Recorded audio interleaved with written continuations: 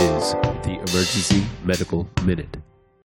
So I'm going to try to answer the very emergency medicine-y, burn century question that all of you are wondering. What should I do with that blister?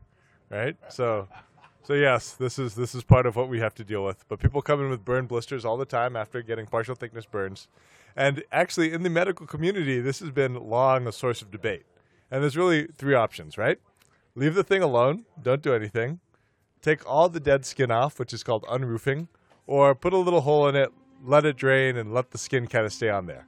So there was, I think, to my knowledge, the first randomized control study of a whopping 40 patients that looked at what you should actually do with these things. And guess what won? Leave it alone versus Lancet. So leave it alone versus the actual winner was just put a little needle in it, aspirate it, or put a little hole in it so it all drains, and then leave the dead skin on it. And the thought is it serves as a bio Band-Aid, right?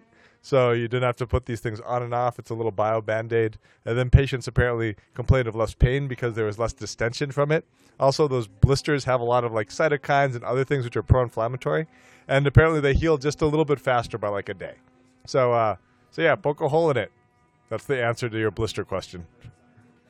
Emergency Medical Minute is and always will be about free medical education. Medicine's most prolific podcast is successful because of our supporters, donors, and of course, our listeners. Please like us on Facebook and follow us on Twitter. And if you support spreading free medical education, please donate at our website, emergencymedicalminute.com. As always, keep listening.